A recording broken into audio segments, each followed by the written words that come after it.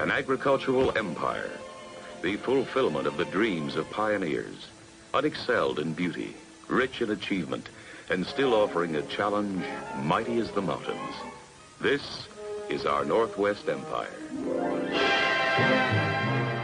I'm Felix Bunnell, resident historian for Cairo Radio, heard with Dave Ross Wednesdays and Fridays on Seattle's Morning News.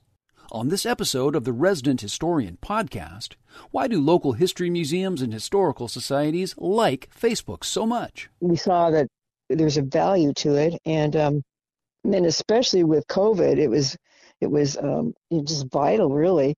And then, from the archives, exploring the mysteries of the extreme winter of 1861 and 1862. But first, let's go all over the map. In the nation's northwest corner is Washington, an evergreen playground blessed by an unusual variety of natural attractions. The towering mountains, the modern, friendly cities, the innumerable rivers and lakes. I love You it. You had to go for a long time. I like that. We I really loved hear it. the whole intro I like that. wanted to hear it all. It's the first time I've heard the whole thing. Our resident historian, Felix Bunnell, joining us Friday mornings for All Over the Map. A quick look at the stories behind the names of the local places. We're talking about a group of residents of the San Juan Islands, and they're trying to rename Harney Channel. Tell us more about that. Yeah, Harney Channel is a passage that lies between Orcas Island and Shaw Island in the eastern part of the San Juans. It's about a half-mile in width, roughly 2 miles long. It's named for General William S. Harney of the U.S. Army, and that's printed on thousands of maps and charts, of course. General Harney was the highest-ranking Army officer in Washington Territory back in 1859 when the so-called Pig War broke out on San Juan Island, and that nearly led to a real war between the U.S. and Great Britain. That summer, an American settler shot a Berkshire boar, that's B-O-A-R, belonging to the Hudson's Bay Company. The British government in nearby Victoria intervened, and then so did the U.S. Army from nearby Fort Bellingham. Now, ownership of the San Juans was disputed at that time because language in the Treaty of 1846, which had settled the boundary between American and British territory in the Northwest, was vague about which was the main navigation channel in those waters. And the dispute was peacefully settled by the Kaiser of Germany in 1872, but only after a 10-year joint occupation of the islands by British and American troops. It's a fascinating story. Now, a group of residents, they're objecting to the memorializing General Harney and have petitioned the Washington State Committee on Geographic Names to instead call the passage Caillou Channel after Henry Caillou. He was born on Orcas Island in 1869 and lived there until he died at age 90, and who was, by all accounts, a good guy and an active member of the community. Why do they believe Harney's name should be removed? Well, to get some background, I spoke with Cyrus Foreman. He's the lead interpretive ranger at San Juan Islands National Historic Park. The early 19th century was obviously a more violent and a more racist time than our own, and we should all be grateful for that. But even in his time period, Harney would be considered an outlier and on the extreme. So in addition to bringing the U.S. to the brink of war with Britain, General Harney is believed to be responsible for a number of violent acts. In 1834, he beat to death an enslaved woman. Earlier in his career, he was court-martialed for beating soldiers under his command. And Cyrus Foreman says Harney was particularly known for his brutality toward indigenous people, including one notorious episode in what's now Nebraska in 1855. His behavior at the Battle of Ash Hollow, where a group of predominantly Brule Sioux people tried to surrender to him, and he ambushed and burnt their village and kidnapped the residents of that village as hostages, was notable in terms of being the greatest atrocity that the United States military had committed at that point in time against Native American people. So a pretty clear record of a lot of really bad things that Harney did. Now, the State Committee on Geographic Names, they've accepted the proposal for final consideration from the residents, and they're currently gathering input from the public. We'll have a link at My Northwest where you can give input if you like. And Ken Carrasco, one of the organizers of that effort, told me the committee could possibly take action as soon as April of next year. And next year's a big one. It's the 150th anniversary of the resolution of the Pig War. The anniversary is in October, and Cyrus Foreman at the National Park told me there'll be a whole bunch of special activities beginning as early as late spring. Definitely worth paying a visit to the San Juans this summer. And really, this is recent history. It's only 2 lifetimes ago. It seems like a long time ago, but really, the non-native history here is so fresh, like it just happened yesterday. Right. So the argument basically, it's always been the Harney Channel. I mean, it really hasn't always been. I don't think there's a big constituency looking to preserve the name Harney. I think the Harney name will go away and it will be called Caillou Channel probably before too long. It sounds good. Felix, thank you very much. Thank you. Serving Greater Seattle. So Facebook has been taking a lot of heat lately. There's whistleblowers, politicians investigating. I mean, the spread of misinformation, the issues with the election, and of course, the algorithm that rewards conflict and negativity. I know that we talk about this a lot. Resident historian Felix Bennell is in the studio now. Lost in all this fact, apparently, groups concerned with local history have actually become dependent on the social media platform. You're here to tell us more about this report brought to you this morning by Lake Washington Windows and Doors. Felix, good morning. Morning, Travis. Yeah, this is a little bit of a crackpot theory of mine. You know, my time working for a museum that was Mohi here in Seattle was before the age of social media. And about 20 years ago, for a Christmas exhibit about the old Frederick Nelson department store, a volunteer named Roger Van Osten came up with a brilliant idea to invite people to bring their vintage Frederick Nelson Santa photos to the museum to add to the display. I thought maybe a dozen families would do this, but we got some good stories in the newspaper, and when it was all said and done, about 200 people had dropped off their precious photos from the 40s to the 80s, made the gallery look great, and in retrospect, now this is the crackpot part, it was kind of like a Facebook post. People were sharing photos and posting them in the gallery, and people were liking them and looking at them. You know, it was all very real life. And so now I think it's museums and historical societies, when they do their Facebook pages right, that are probably the best fit for how Facebook is supposed to work. I think it works better than for an art museum or for a theater. I mean, history is where it's at.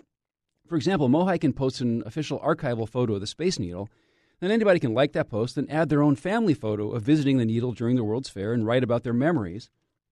This might be obvious, but that mixture of official and amateur, you know, the images and the memories, that creates a dialogue that I think meshes with the goals of history groups more than almost any other type of organization. So I reached out to several places to try to test this theory. Juliana Verbort is the Marketing and Communications Director for the Washington State History Museum in Tacoma.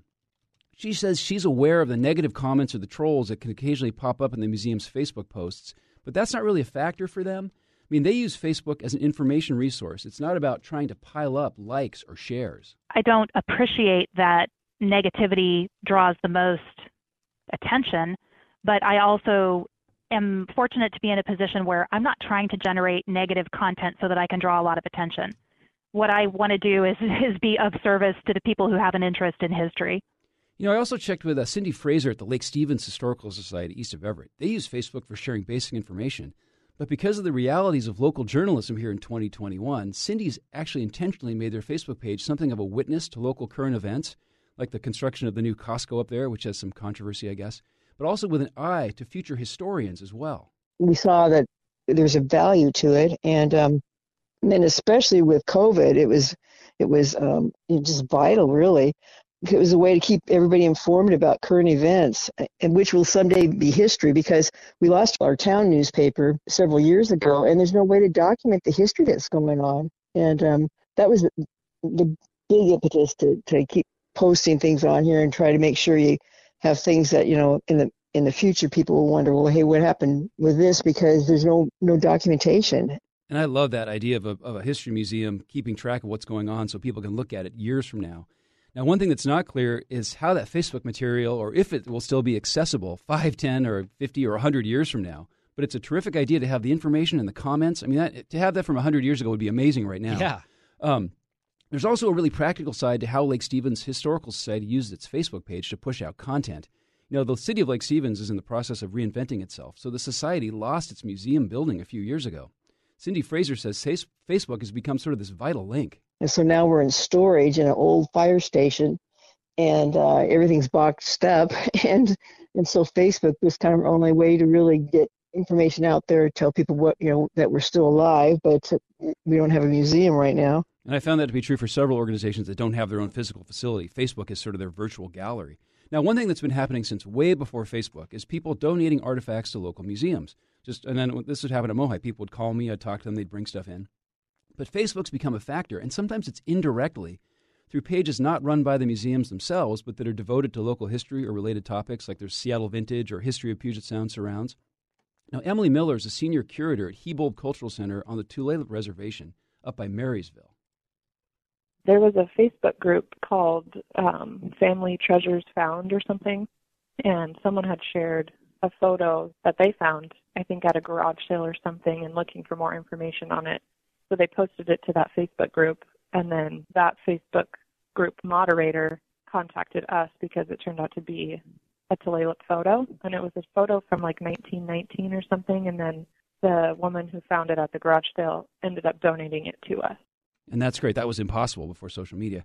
Now, I also spoke with Stephanie Johnson-Tolliver. She's president of the Black Heritage Society of Washington and a good friend of this show.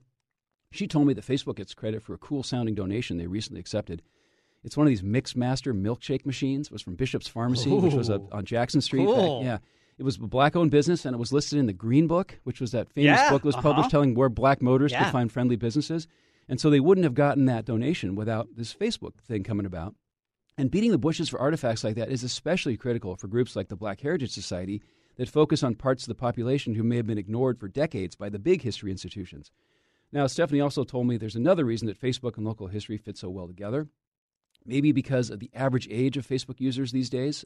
She says posting materials fosters meaningful dialogue with the audience, and the instant feedback helps a volunteer like herself feel inspired to keep going. Sometimes even with that little like that somebody gives you, it's a way for you to take the temperature of what's happening out there. So, posting, the smallest piece of history or the biggest piece of history, when you see that little heart pop up, you're like, yeah.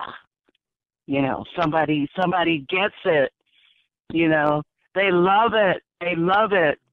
So it's kind of like, it kind of keeps you going. It's like, okay, I got to get more. So, it's this thing about, like, if an art museum posts a picture, a Picasso picture or something, you don't have the Picasso thing you drew yourself to post and share. But if they post a picture of the Seattle waterfront and you were there 40 years ago with your grandparents, you can post that and share it, and there's this cool dialogue that only local history is creating on Facebook. And, I'm not an apologist for Facebook. I realize all the bad stuff about it.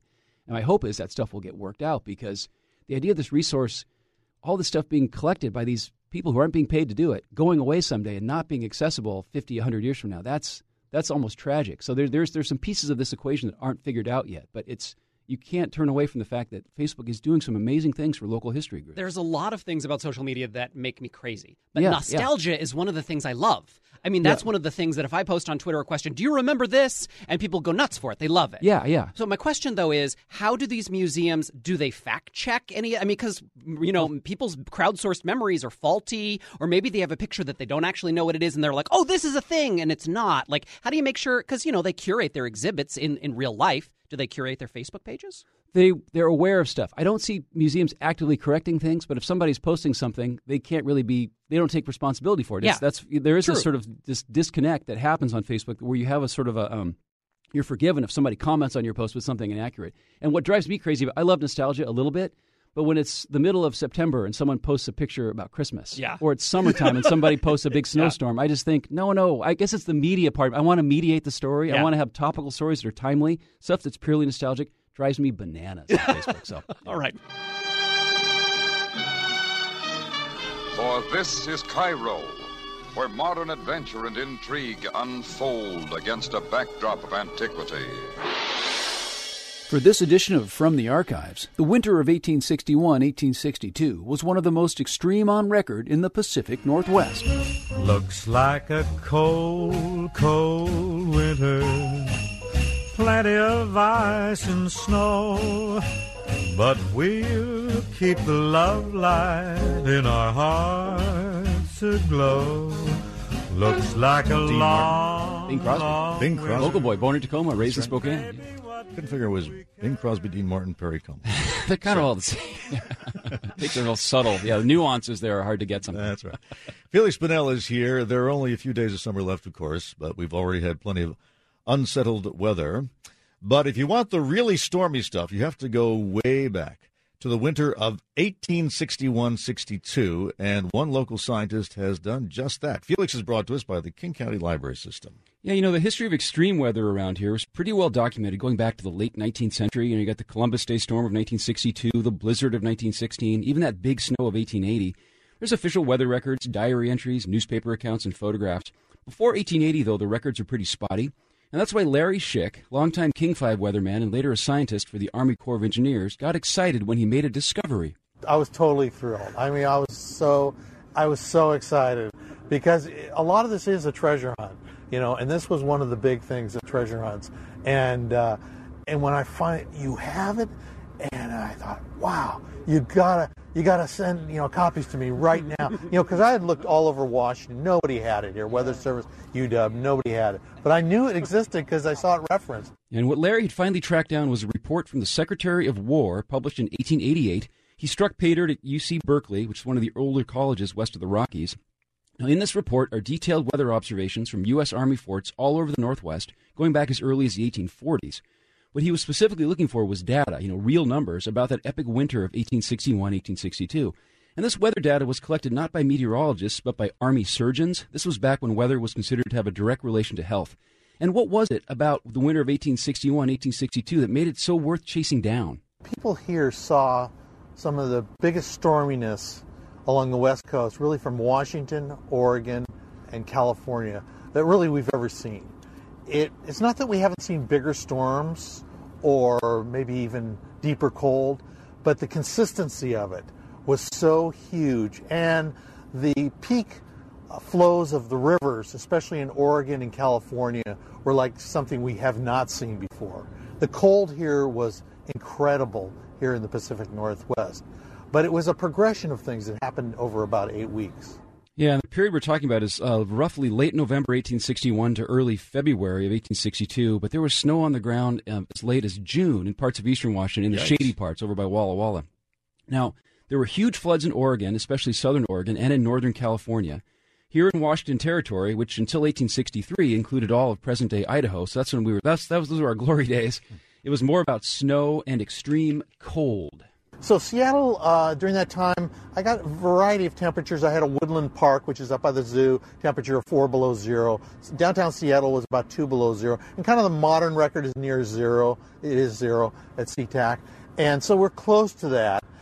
East of the mountains, much colder, and the cold lasted a long time. I had 29 degrees below zero in Walla Walla. Yeah, so that's pretty cold. And the cold from that winter of 1861-62 lingered in people's memories. Now, historian Clarence Bagley, he wrote his 3-volume history of Seattle in 1916, and he said this, quote, "Fruit trees were killed in many orchards, and large numbers of livestock died from the severity of the weather.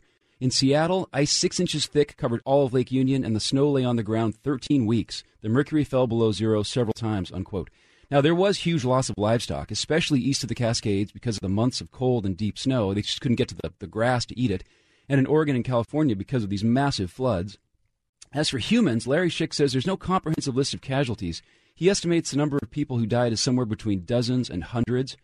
Now, in that Secretary of War's report that he tracked down, Larry did find some interesting things in the data. He spotted one wintertime pattern in 1861 that would sound very familiar to Puget Sound residents in 2019. I could pick out these atmospheric rivers, these Pineapple Express warm and wet patterns that really cause most of our flooding.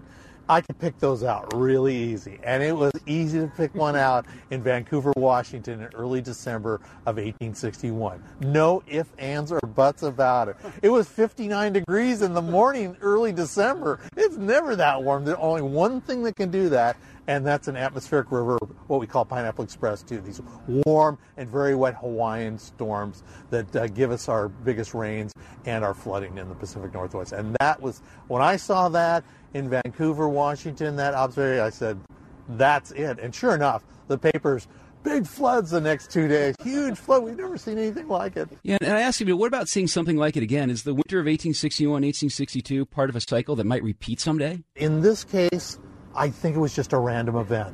I think that winter was just random. It was extreme, and it's not like the individual storms aren't close to something we've already seen. I think what's unusual is this concentration in this 8-week period, especially the rain when it really starts to turn on. Yeah, so Larry's working on a book about this. It'll be published sometime in the next couple of years. Some of the challenges, there's no known photos from that winter up here in Washington and Oregon. There's a few from California, these crazy photographs of Sacramento, pretty much, record high floods. We do have some cool maps and related images at My Northwest. And, I go around the state giving talks for Humanities Washington. I'm starting off the new season next Thursday, giving my weather history talk over in Ellensburg at the Kittitas County Museum. It's at 6 o'clock next Thursday evening, admission's free. So we do have all this great stuff at mynorthwest.com about this very bizarre outlier winter of 1861, 1862. And Lake Union actually froze? I've never seen Lake Union freeze. That's happened a few times, not in living memory, but it's happened a few times in the 19th century and the early part of the 20th century. But and then Columbia River froze as well. People could walk back and forth from Portland to Vancouver. It was just intense, deep cold for weeks. Lake Washington's never frozen? I think Lake Washington is too wide across. Probably bays probably froze, but I don't think the center part is just too deep. Well, keep looking in the records. Yeah, we'll ask Larry. You never know what you'll find. Go down to Berkeley. See, they might have a copy. Felix Bonnell, brought to us by the King County Library System. I'm Felix Bonnell at Cairo Radio in Seattle. You can follow me on Twitter and read my stories and see my photo galleries at mynorthwest.com. If you like what you hear, please share with a friend and please take a moment to give a positive rating or review. Thanks for listening, and please join me again for the next episode of The Resident Historian. Yes, it's raining in Seattle, baby.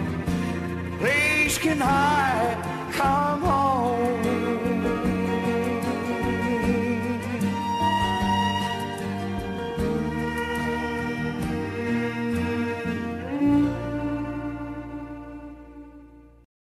This is Bill Curtis inviting you to tune in to KIRO.